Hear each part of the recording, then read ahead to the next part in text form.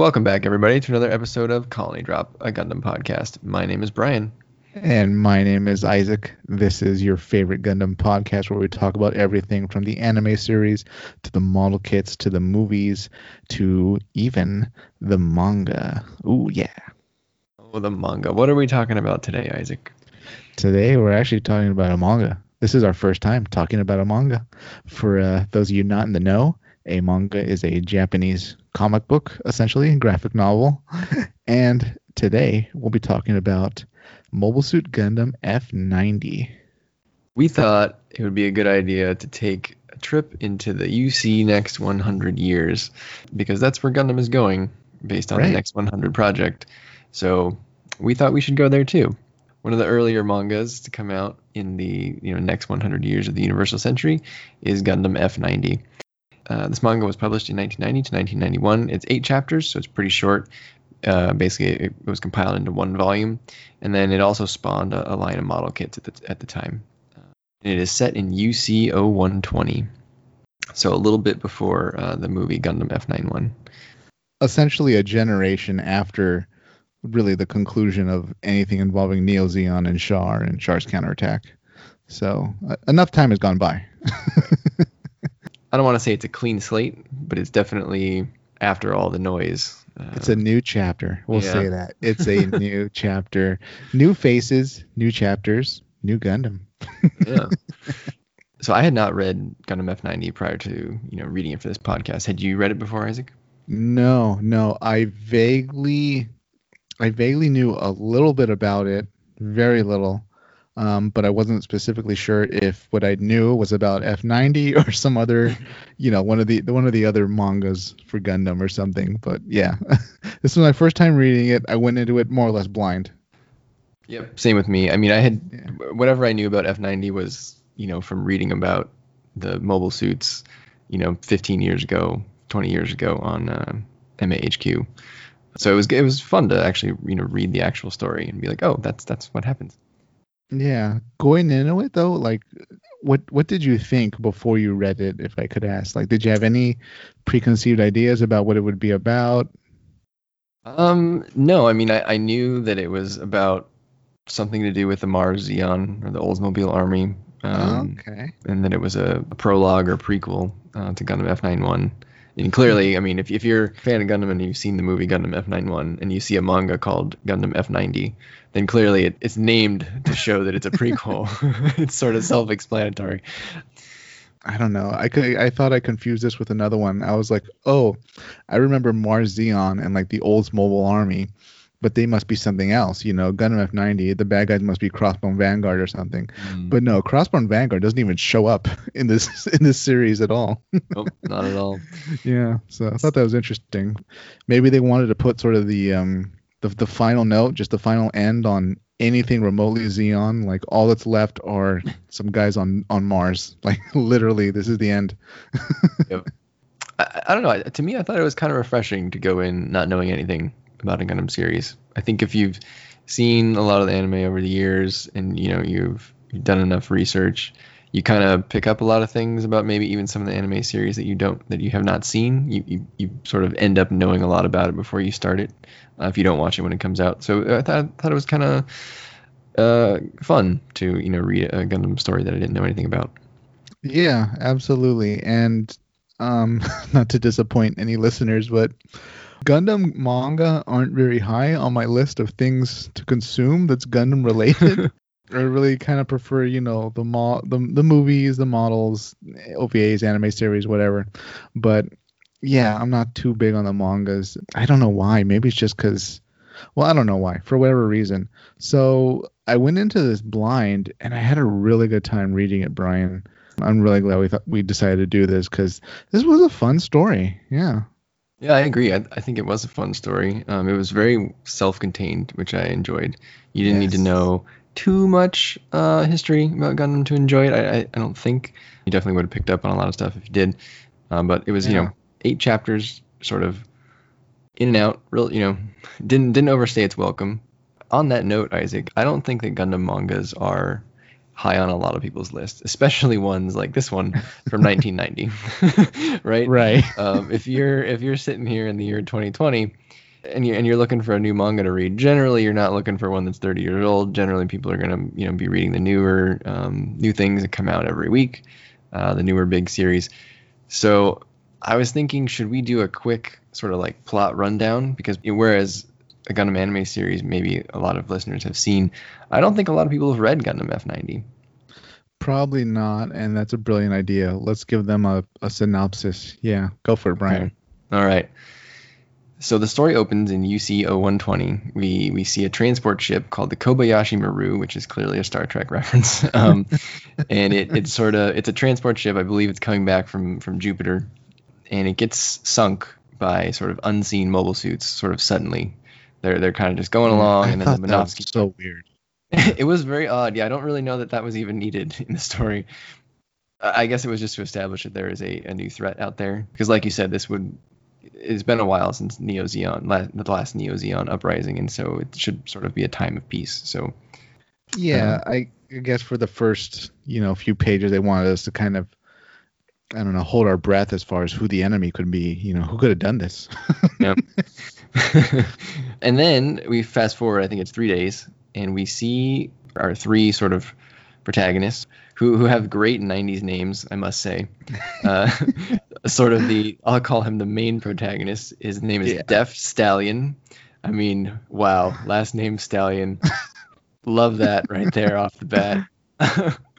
Yeah. You got his pal Sid Amber, and they are piloting two Gundam F90s, which I thought was actually a really cool visual, given that we don't often see two Gundams right away in the same sort of show. Right, I guess they're kind of routine at this point in the in the Federation military. No, but they're actually just testing them. But I mean, I guess it kind of, I don't know, gives you a wink and a nudge, like, oh, there's two Gundams here, and they're training together. I wonder what's going to happen later on. So. Yeah, I don't think that the plot in this will surprise anyone, but that doesn't necessarily take away from its quality. So yeah. And the third protagonist we meet during this test mission is Navi. She's a girl. I don't know that she has a given last name in the story, but she is piloting a gun ST, or an ST gun, which is basically just the J-gun modified for reconnaissance. Has this kind of like dorky looking, I don't know, head attachment on it. Yeah. So what, I forgot what her full title is. I think she's like tactical analyst or something. Something a tactical analyst would fly in combat. Right. During this test mission, they get ambushed by what the manga refers to as the Oldsmobiles, which it is sort of a term that in our world people would use to refer to old cars. And why is that, Isaac? Who are they being attacked by? They're being attacked by Zeon remnants that fled to Mars. So these guys, I mean, they clearly didn't take a factory with them, so they can't just pump out new designs of mobile suits. So what they have are just old mobile suits from not even Shard's counterattack. I mean, sure, they have a few of those, but they have like original Zaku's and stuff like that. I think they have Rick Doms. So these are like 1 year war type suits. So I think Zeon clearly sent some fleet or a few ships to Mars way back when, and these guys have been there ever since. Yeah, I think the first one we see is a Rick Dom, and so when I saw that, I smiled because I was like, oh well, Isaac will at least like the manga at this point. Yep, right now. I remember. I was like, a Rick Dom.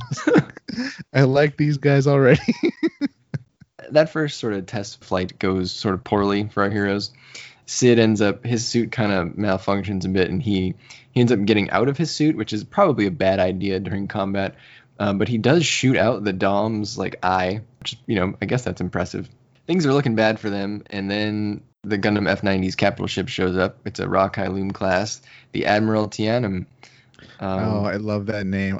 When I read that, I was like, oh yeah. I mean, that guy did so much work in the 1 year war. They should name a ship after him.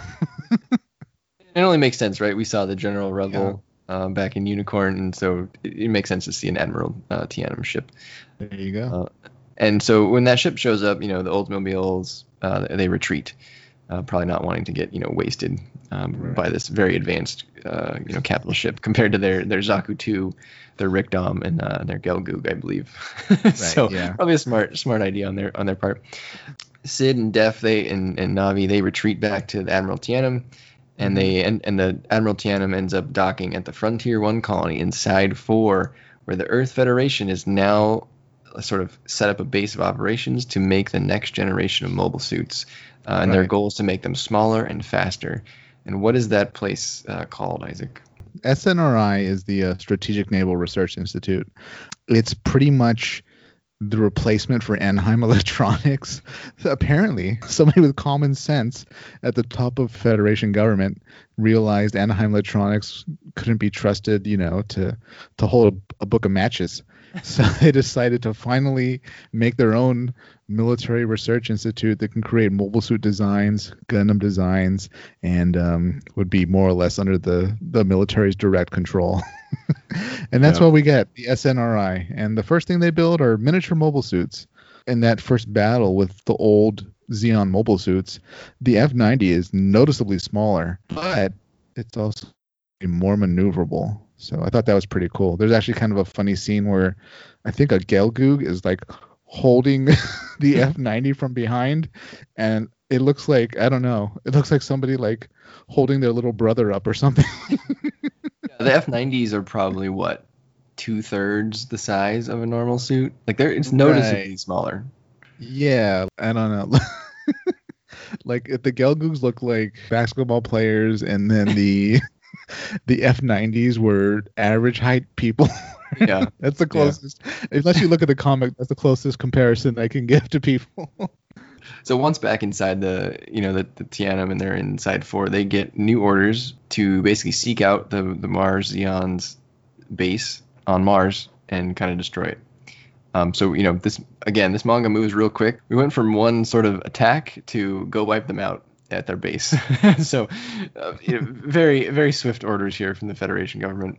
One thing I did like about this manga, Isaac, is they did not sort of just jump to Mars, right? And that's because Mars is pretty far given our technology, or the technology in the Universal Century. Universal Century does not have, light speed travel or even like what people would call sub light speed travel, that's like very fast.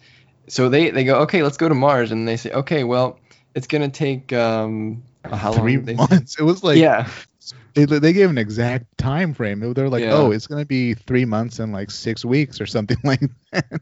Yeah. So I thought that was really cool. That was a really good, realistic take on it.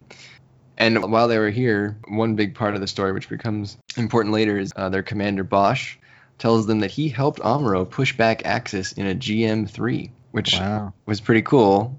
I would say that's a good way to have a callback to an older series. What did you think about that line, Isaac? I thought that was pretty brilliant, because we don't really get things like that very often, where somebody was at a specific battle and then also can name like somebody was there at the same time, right? I mean, you never really hear Gato saying, I was flying with Char at Solomon or something like that. Right. That never happens, right? Or, oh yeah, me and Dozel were mopping him up. It's very rare. So for him to name drop Amuro, that was cool. And then for him to also refer to that he was actually there means, I felt like it really tied into how forward into the future we are, because that meant Bosch would have had to been an ensign or some type of, low-ranking cadet, right? Just a grunt pilot. And then now he's commanding his own little squadron. So clearly he moved up the ranks. Yeah, he's definitely a senior officer at this point. Yeah. So on their way to Mars, the first suspicious thing happens in this series. And it's in the chapter called Suspicion. No coincidence. But the Admiral Tianum, along with the fleet, they didn't just go alone. They took a fleet to go destroy this base. They hit a mine, like an explosive mine in space, in a random location in space. And our hero Navi, she seems a little bit suspicious about this. And so she does some research and figures out the odds of hitting a random mine is super low, especially like a moving ship. So she concludes that the Mars Zeon must know the location of this fleet and must know that they're coming, and that there is a traitor on board. So at this point, Isaac, who did you think the traitor was? I thought it was one of the pilots. I don't know how, or I don't know. I thought maybe Sid. But I thought the same. I Yeah. thought Sid getting out of his mobile suit Also, in the first battle I thought was very suspicious. And I also thought the captain seemed a bit suspicious. I don't know how to pronounce his name. Novotnoy or something like that. I thought it was like Novatoni. Novatoni. But Okay, maybe yeah. but That makes way yeah, more I sense than Novotnoy, by the way. right. I think they drew the captain in a way that we would suspect him because in a few panels he looks a little sinister. He does. I mean, there's something else going on there that we kind of get to, but Yeah. also, man, he just looked like a bit of a sinister guy. I wasn't sure if this is gonna be our bright Noah. No, it's not. Not at But all. yeah, my two leading contenders were Captain. I don't know how that worked, how he ended up being a traitor, or Sid, who also, really, this is the traitor. This is who they're relying on. So, Yeah, inept Sid. Because not only did they draw him to be sinister, but he sort of didn't really care about Navi when she told him about her theory. So not caring about the lives of the crew Right. definitely made you suspect him for sure. Yeah, exactly. So then they finally arrive at Mars after doing some training, and they plan an attack, a very elaborate re-entry attack going into the Mars atmosphere. We're very quickly told that the Mars Xeon's base is basically inside Olympus Mons, which is a big mountain on Mars. And I thought there was a line in there that I thought was pretty neat. The captain said it would be the first battle on a foreign planet in history, which I thought was cool. Oh, yeah. God, nothing happens around Mars. We would have heard by now. So, yeah. I mean, the first multiple things, right? The first planetary assault, the first invasion coming from Earth, the first planetary battle. Yeah, boy. Poor Mars. The human war just follows humans wherever we go. There we go. So the Tiananmen fleet is, maybe I should use a different word, not the Tiananmen fleet from the 1 Year War, but the what do they call themselves? The 13th Independent autonomous assault fleet or something like that. Yeah. So the 13th fleet, we'll call them. They're going along swimmingly. They're doing their reentry plan, and then suddenly the Minovsky particle density increases, just like the beginning with what happened to the Kobayashi Maru. And what comes out, Isaac? What comes out is something I had no idea I would ever see again. Adzoms, however you pronounce it. Yep. Xeon sent Adzoms, which, if you don't recall, were mobile armors that were, how do I describe them? 4-legged, giant, purple kind of mobile armor walking type of kind of mobile bases. But these ones were latched onto an asteroid and refitted for space combat. I think the captain or maybe another officer saw this and he clearly was familiar with it, but he said, "Really, in space?" or something like that. Yeah, and then they fired on them, and it didn't work because they've been updated and they had been coated in the beam deflection coating. I would assume kind of like the Hyakushiki. So then, during that attack, who reveals himself to be the traitor? Bosch, their squadron commander. The jovial man who told us the story about Amuro turns out to be the bad guy. Right. It was like, what? You were a Federation pilot. What are you doing? I wonder how long he's had this plot going. Must have been a long time. Yeah. I was trying to work backwards. I was like, okay, was he a child of Xeon? And then this was like a multi-generation plant or something like that, like a Soviet level spy where they send you over as a kid and they just raise you. Or I was like, well, that doesn't make sense. And I was like, no, this guy, he turned, he's a traitor. And I think even Novatoni, I think, calls him a traitor or something like that to his face. I agree. It being a 40-year plant would be Metal Gear Solid level plotting. So I agree. I think he had to turn later on. So he reveals himself to be the traitor. He pulls a gun on the captain. He takes over the bridge of the Admiral Tiananmen. He wasn't by himself. He had some goons. Does that mean he convinced other people on board to join Xeon, like way before the mission started, or were somehow Xeon troops snuck aboard? They were Federation guys then, right? They had to be. That's the only explanation. I agree. We did not see them enter, so I just assumed that they were there the whole time. Okay. Because they were also, if you notice, they had changed into their full like Mars Xeon regalia. I guess they had no one noticed those like in their closets or something. I don't know.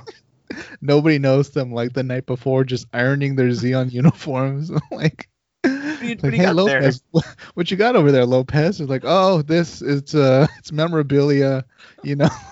Yeah, maybe they were going to like the Universal Century equivalent of like a Civil War reenactment or something.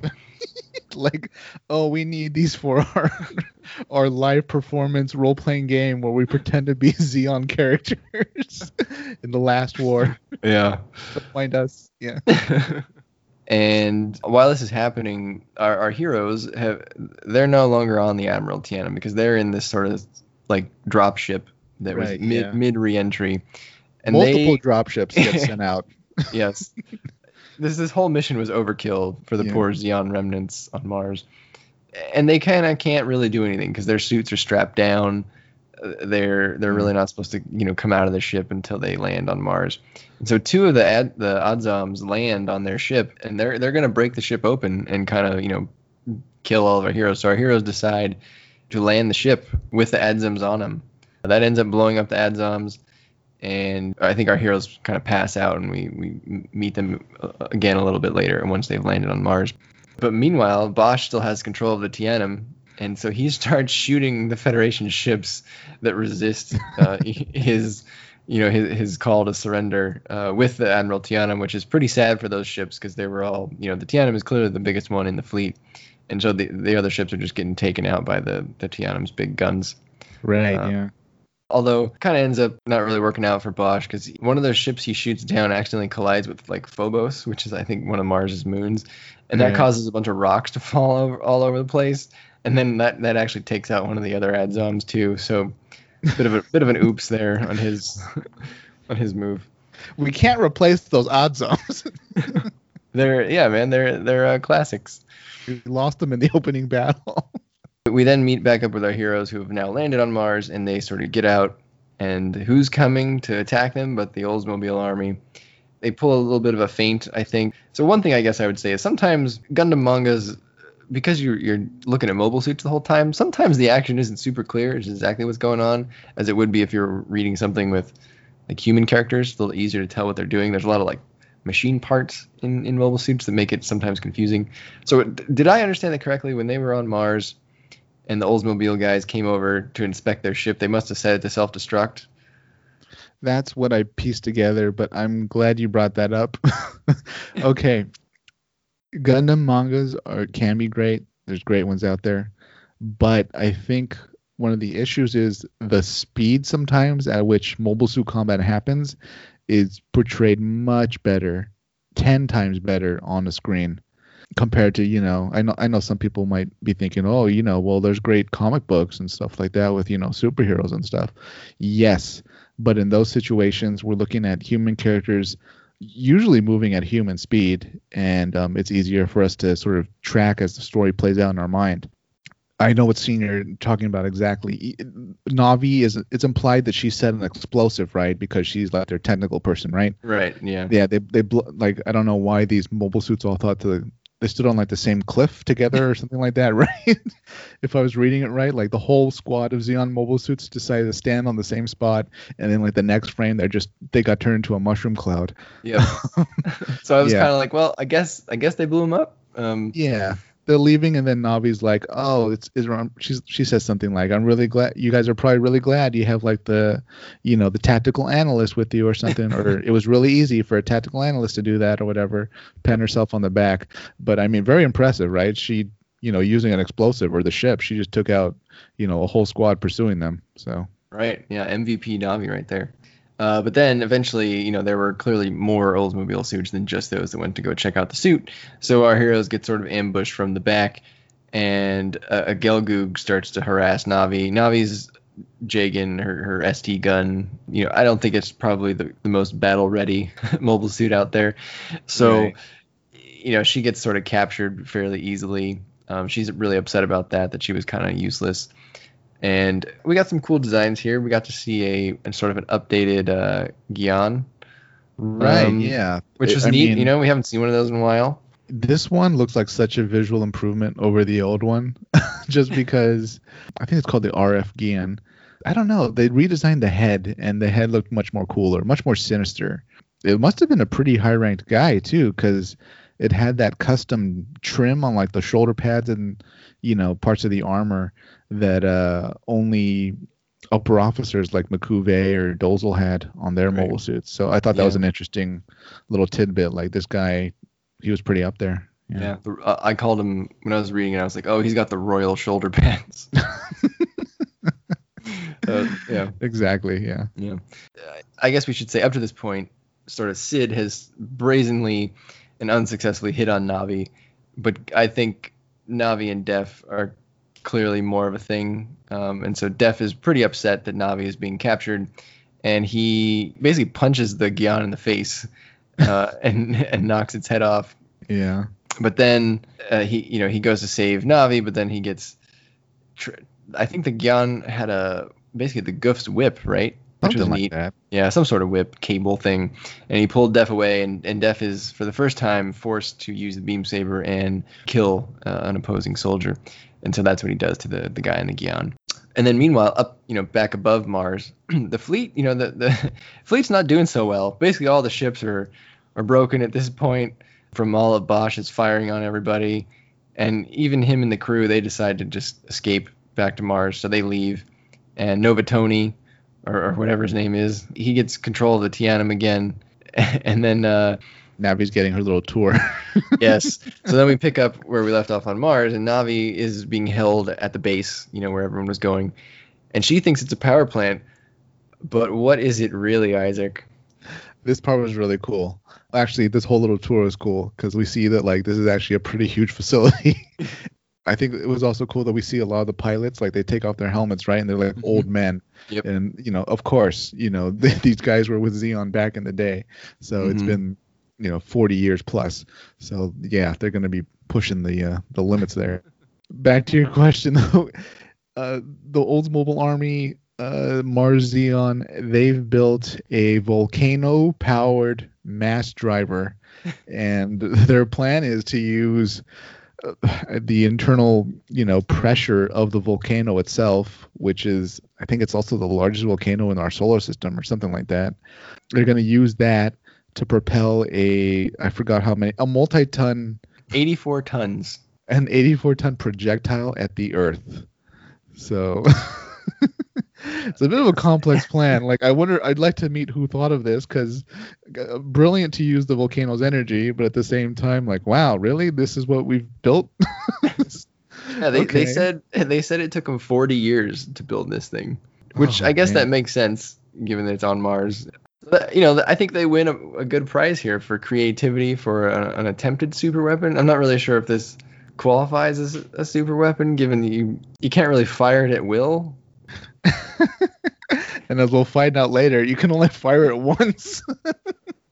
So Na'vi, gets her to her. We see the weapon, which they call the Olympus cannon, or the Olympus Mons cannon. So Def and Cid, they make their way into the base to get Na'vi back. But then Cid, who now, because he lost Unit 2, he's now piloting a Garadoga Kai, which is a kind of a newer version of one of the suits we saw in Charge Counterattack. It's a Neo Zeon suit. And he gets shot from somewhere in the smoke from like a hidden suit. His Garadoga's arm gets blown off. And then we jump up to the fleet again, where Novatoni reveals his plan to destroy Olympus Mons with a nuclear missile. So Novatoni was like a weird guy this whole time to me. He kind of seemed like an inept captain. He kind of ignored Na'vi's logical conclusion earlier, and he just seemed real eager to use that nuke to like pull out the big key and put it in the computer and turn it to arm the warhead. His grip on sanity seemed to collapse after the coup on the ship. He got shot. I thought he actually died in that panel. The way they kind of animated it, I was like, oh, that thing blew right through him. He's dead. I guess it was just a shoulder wound, but he managed to survive it. And yeah, that this point in the storyline, he just got a crazy look on his face. He just wants revenge for this humiliation. Who knows what he's going to have to say to explain himself when he gets back. But, the fewer witnesses, the better. I also wasn't sure if maybe that was his mission from the beginning.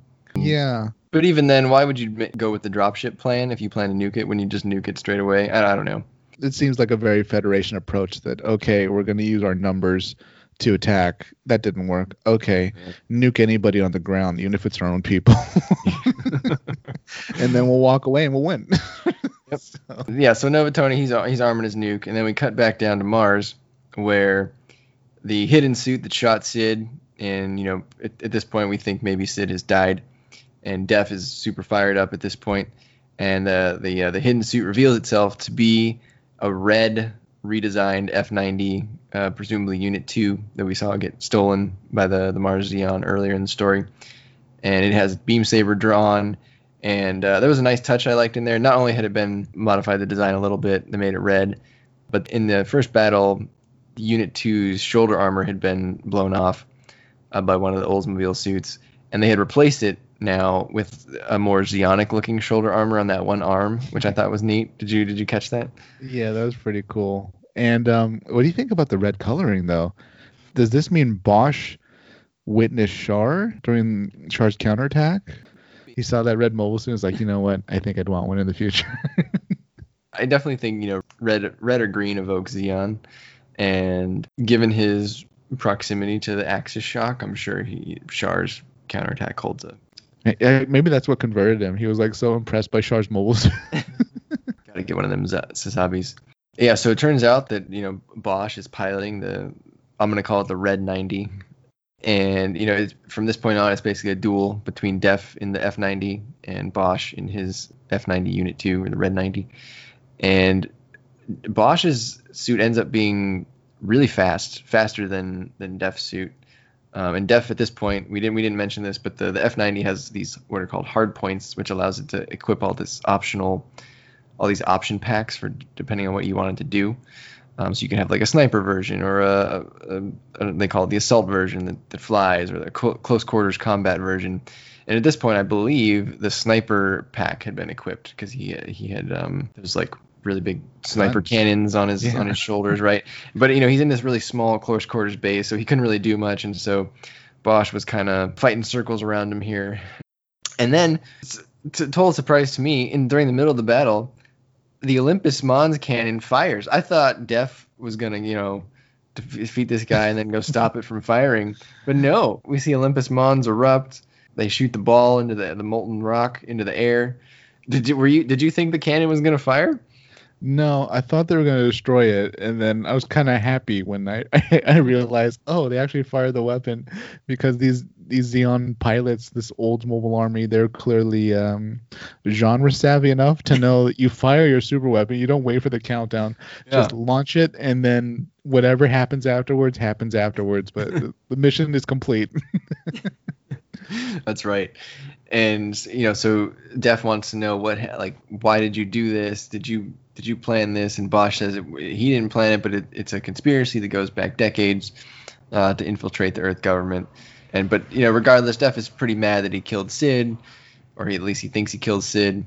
But Bosch, again, he's super fast, so he pins Def, and Def gets mad and pulls a what I would call like a Shiro Amada move. I think he ejects his sniper equipment into Bosch's face, basically, to kind of get him off him, which I thought was a good move, right? There's really nothing else he could have done. Throw your backpack at the enemy. Yeah. And then we cut right back up to space.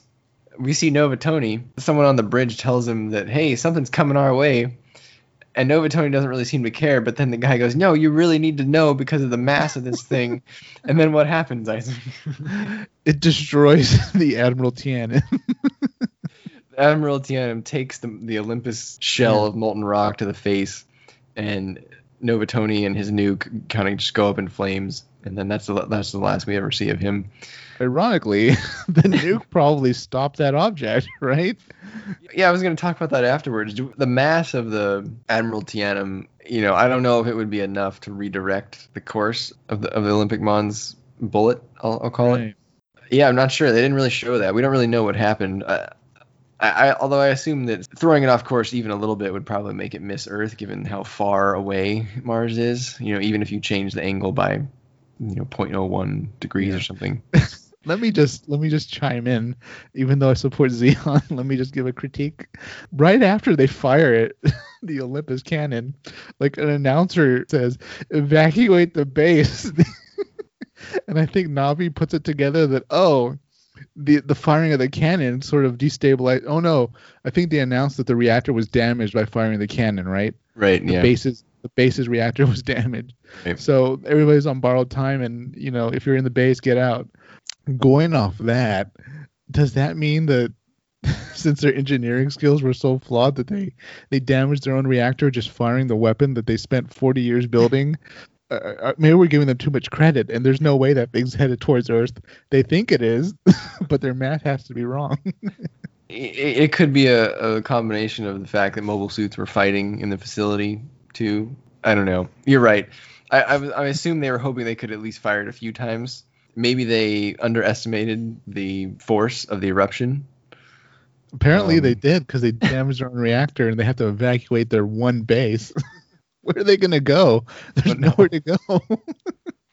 Yep. So yeah, Novatoni and the Tianum, they get taken out by the Olympus shell.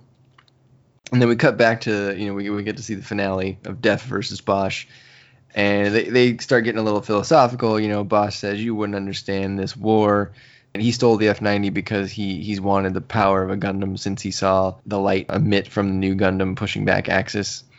And they start arguing about the different systems and the mobile suits, which turn out to not really be that important because he claims that Def is only one up to this point due to the AI system and the F-90. And then Def just kind of says, screw you, and he slices off the Red 90's leg. But then the Red 90 shoots the F-90's head off, and they're sort of both damaged. And then the Red 90 attacks from above. Def in his headless F-90 raises his beam rifle, just like the final shot from the original Mobile Suit Gundam of the RX-78 shooting the Char Xiong. And that's kind of the conclusion of the battle. What did you think about the use of the final shot again? I thought it was cool that it would come back. In a way, Bosch got what he wanted, right? I mean, he wanted to see the power of the Gundam, and there you go. You're going to get it exactly how it ended at the end of the 1 year war.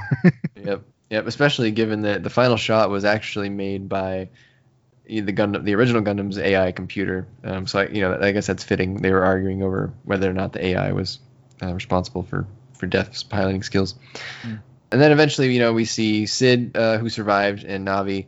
They're outside the base now, and the base is not looking too good. Obviously, it was destabilized and everyone left. And the F-90 comes walking out. It's got no left arm, no head, but Def is alive. And then it ends on a really weird note. What are your thoughts on this? Earlier in the manga, Def had said that Navi's eyes looked familiar to him. And then on the last page, he says, oh, by the way, I remember why they look familiar. I've seen your eyes before in the eyes of Amuro Ray on the battlefield. And I was like, oh, that's kind of weird. What did you take away from that? Yeah, I thought that was weird too. I couldn't really understand that. I thought to myself, oh, he must be, someone of note that these cadets would have learned about in I'm sure he was drilled into their heads at the academy. So they've seen his picture multiple times. But then I was like, did they meet him?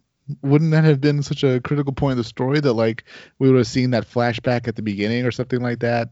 But I don't know. At that point, the story was over, and I had other questions, Brian. Where did the Mars Zeon go? You evacuate a base. Where do you go?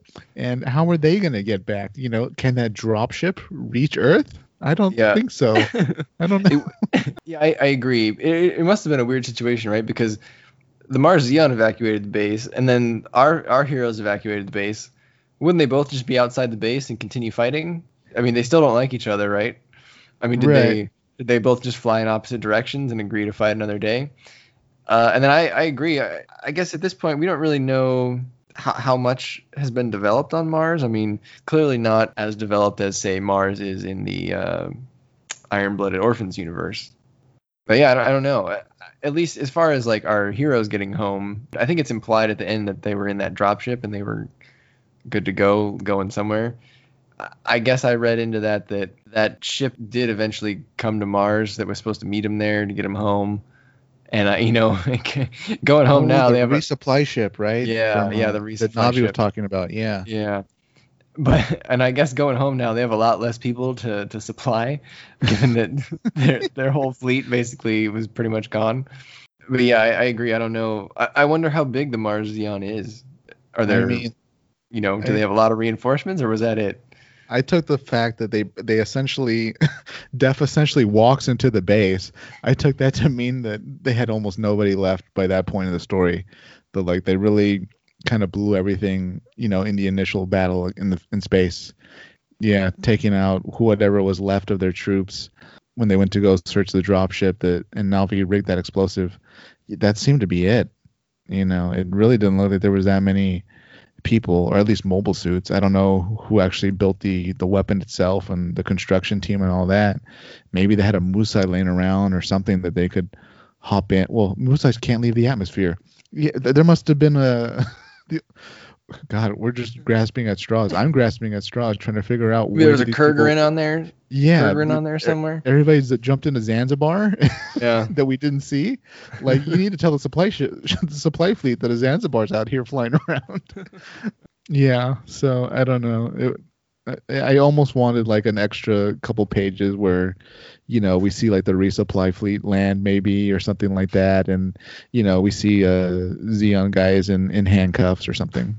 That would have made more sense or something. But yeah, it ended and I was like, I really doubt that dropship has enough fuel and supplies to get them to Earth. But I mean, for what it was, I'll buy it. We'll go with your theory that resupply fleet's just chugging along to Mars, and they're gonna ration their food and link up with it. Any particular thoughts on the characters? There's really only, I'd say, 5 major characters in this story. There's Def, Cid, Na'vi, Bosch, and Nova Tony.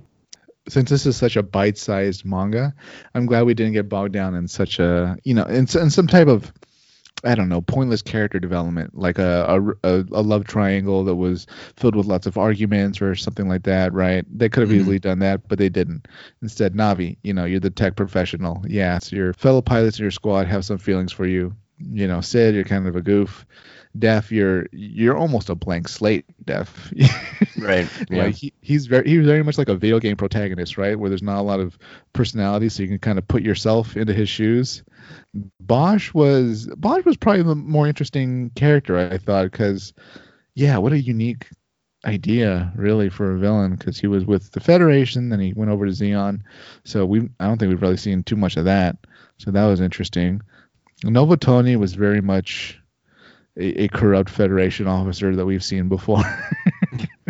I don't know what they do at that Federation Military Academy, but wow, they really make some bad ones. They put out some winners for sure. Yeah, I agree. I mean, Def, he was a likable character, but he seems very young, at least in terms of his piloting career. He hadn't even killed anyone at that point, or before the story started. So maybe he could be skilled in the future. But yeah, this seemed like real early on in his story. Cid, I agree, bit of an oaf, bit of a terrible, like a womanizer, but he's terrible at it.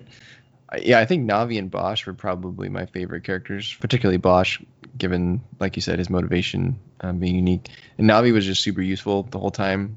She was like the voice of reason amongst all the characters. Yeah. Cid and Def were always doing something stupid. And yeah, Nova Tony, he shouldn't be in charge of anything. He's just eager to nuke things, I guess. In his defense, actually, I don't know if the nuke was needed, right? That reactor was going to blow. Yeah, for sure. Yeah. Imagine if the reactor blew and he nuked it. That would have been fun. Something interesting about this story is that it's called Gundam F90, but really the only link to Gundam F91 is that it introduces us to miniature mobile suits. And SNRI. Yeah, that's it. Well, I mean, SNRI, but there's no Crossbone Vanguard. They're barely at the frontier side for longer than like a few pages. Yeah. And yeah, I don't know. I thought that was interesting. Like, they decided to not even do like a little skirmish with early Crossbone Vanguard or anything like that for this plot. Yeah, and that's probably because people out there have read other sort of, I don't want to call this a prequel to F91, but that's kind of what it is.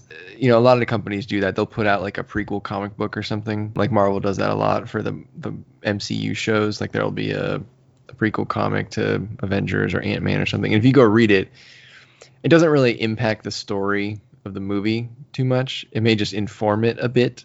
And I think they do that on purpose. They don't want the movies to be beholden to the comic books or anything like that. So that's kind of how I interpreted that, because I agree. There's not. Yeah. It gives you just enough about what has happened in the Universal Century since Neo Zeon, but there's not like anything that you need to read here in order to see F91. If you enjoyed F91, if you're a Crossbone Vanguard fan or a Seabook Arno fan or anything like that, you might be disappointed by this. But if you go into this as just a Gundam fan, a sort of a quick, essentially a side story, a fleet on a mission, a group on a mission, kind of a one shot. It was really fun. I'm glad we did it, and if we didn't do it, I don't think I would have written it or read it on my own volition. There was one thing I want to bring up about Def. So in the manga, I thought Def had black hair, but then if you go look up a color photo of Def, they give him blonde hair. I don't understand that at all. Do you? I mean, yeah, they had to literally tell us that they painted the Gundam F90 that Zeon stole red. Otherwise it just looks like a dark Gundam. So yeah, I went through the whole thing assuming Def was, brunette, black haired, brown hair or something. Yeah. But yeah, you pull up his picture and he's blonde. It makes no sense. You know what, Brian? I'll tell you what happened. What happened was, after this operation, it was quite an experience for him. So he's gonna act out a bit. He's gonna bleach blonde his hair. He bleached it. There you go. Against regulations. I think the only real suit that we should talk about, probably from a mecha perspective, I mean, look, there were a bunch of Jagans. We already talked about the Mars, Zeon, Gion. Yeah. We talked about the Adzoms. Yeah. Really, the star of the show here is the F90, right? So what did you think of the Gundam F90? I feel like it was exactly what a one-shot manga Gundam should be. It didn't give us anything that was revolutionary that later on we'd be like, hey, why is the Federation not pumping out those? It was very almost basic. It was a visual Gundam. We looked at it, we knew it was a Gundam, but overall it didn't have anything that stuck out too much. So I'd be surprised if there's a lot of people that are F90 fans because it doesn't really do much that's unique compared to other Gundams. I even thought maybe we'd see kind of like F91, it's able to make that cool silhouette or whatever. Yeah. But we didn't really see that. It's very much a prototype. The only thing that's unique about it, I guess, is it's the first miniature mobile suit. It's a small Gundam. That's it. Yeah. Yeah. I enjoyed the F90. I thought it was a decent design. I think it's, at this point, there's been so many Gundams in that style. It's hard to do sort of like a basic Gundam and differentiate yourself at the same time. I did like that it had more blue on it than normal. It reminded me a lot of the Alex, which is a color scheme that I like. This did also spawn a bunch of model kits. I think there's over 20 something armor packs. In the manga, they only show 3, but in the model kit designs, I think there's over 20. They always do that for every mobile suit, every Gundam. They're like, oh, there was an armor pack that was actually at Side 1 or something, right? Yep. That's how you can tell that this series was designed to hopefully sell some model kits with this hard point gimmick, where you can attach stuff to it, which I thought was pretty cool, in the series when he finally puts on the armor pack. I thought that was neat. Yeah. I do like the Unit 2 colors. It's very much like the Titans color scheme. It's only in a few pages, given that it gets stolen pretty much right away in chapter 1. But what did you think of the red F90? I could have used a little bit more red. not quite red enough. No. I mean, it looks okay. It's just, I don't know, it's kind of odd seeing a red Gundam like that. The white parts on it? What if they had left those dark? Because this was Unit 2, which did have the dark, sort of more Titans color scheme. I think if they had kept the red but left the other parts dark, it would have looked a little more menacing. I don't know. Yeah. I felt like the white parts were kind of... it was too white. it was I don't know, a Spartan Gundam, a Roman soldier Gundam, or something. I don't know. You could have made it more Zeonic. Yes, you pointed out the cool little shoulder pad detail, the Zeonic spike, but not enough color was changed on it for me. It ended up looking not so much like a Gundam, but more like some unique mobile suit.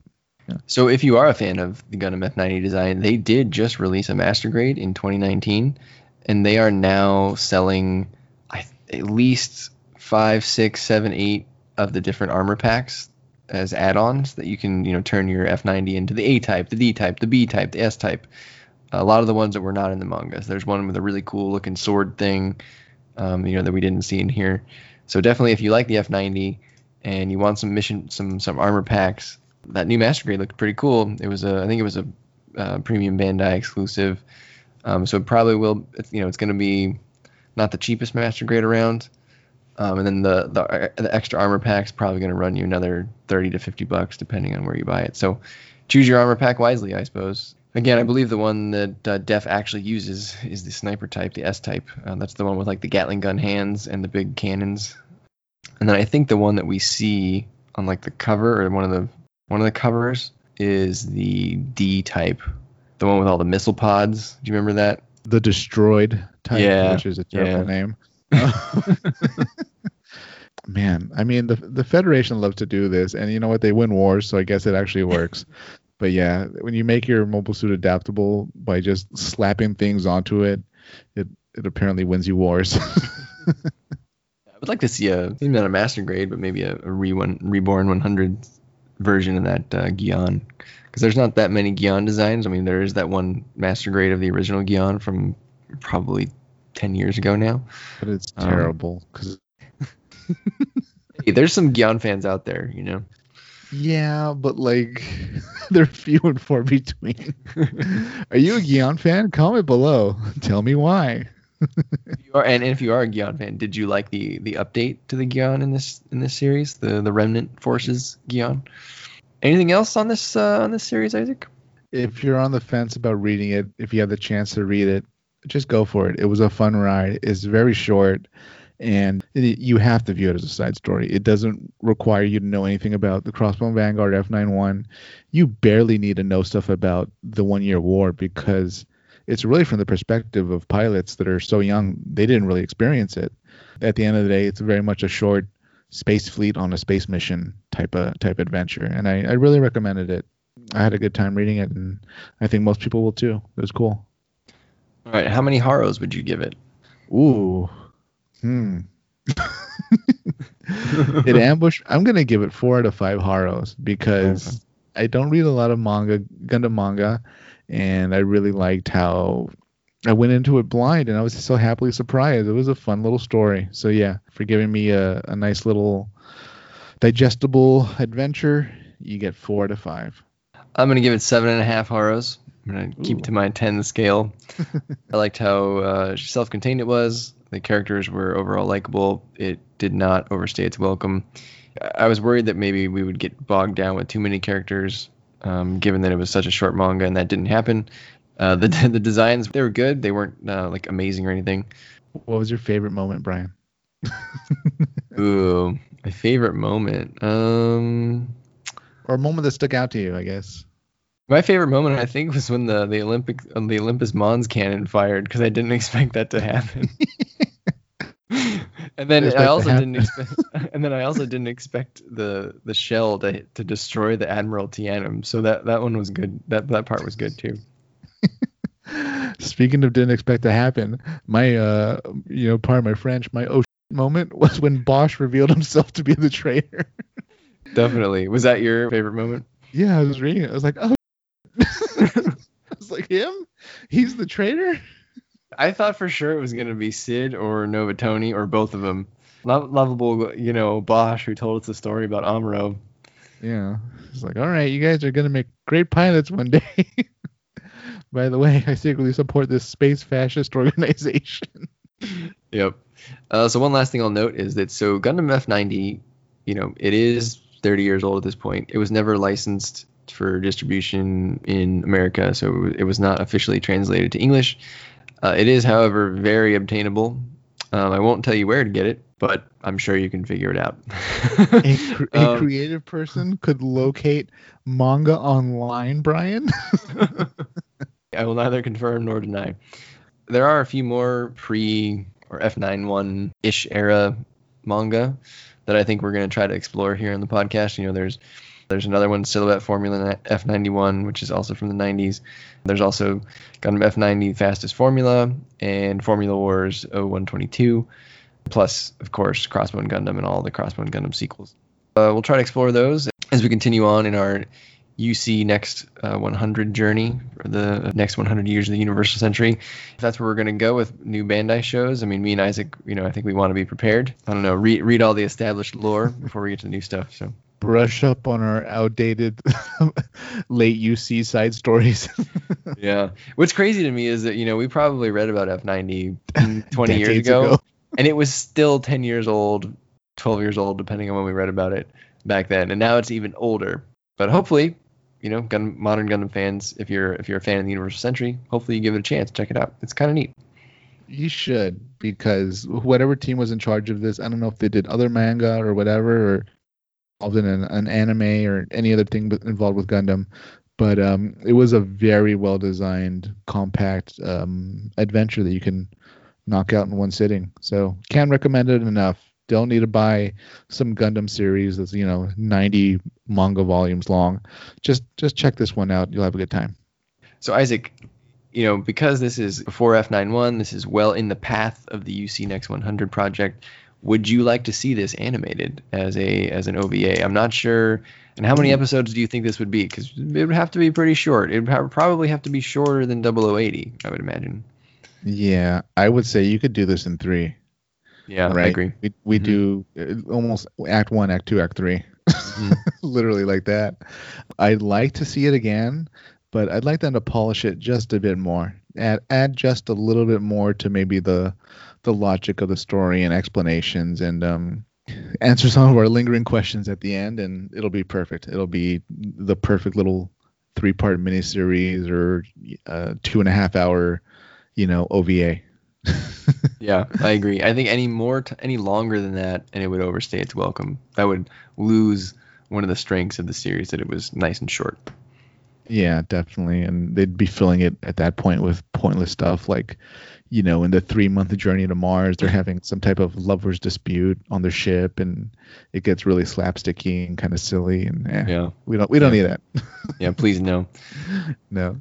But yeah, spice up the battles, maybe extend them a little bit. I think a 3-episode OVA would be perfect. Yeah, you could do a bit more on the ship as far as keeping us guessing who the possible traitor could be too.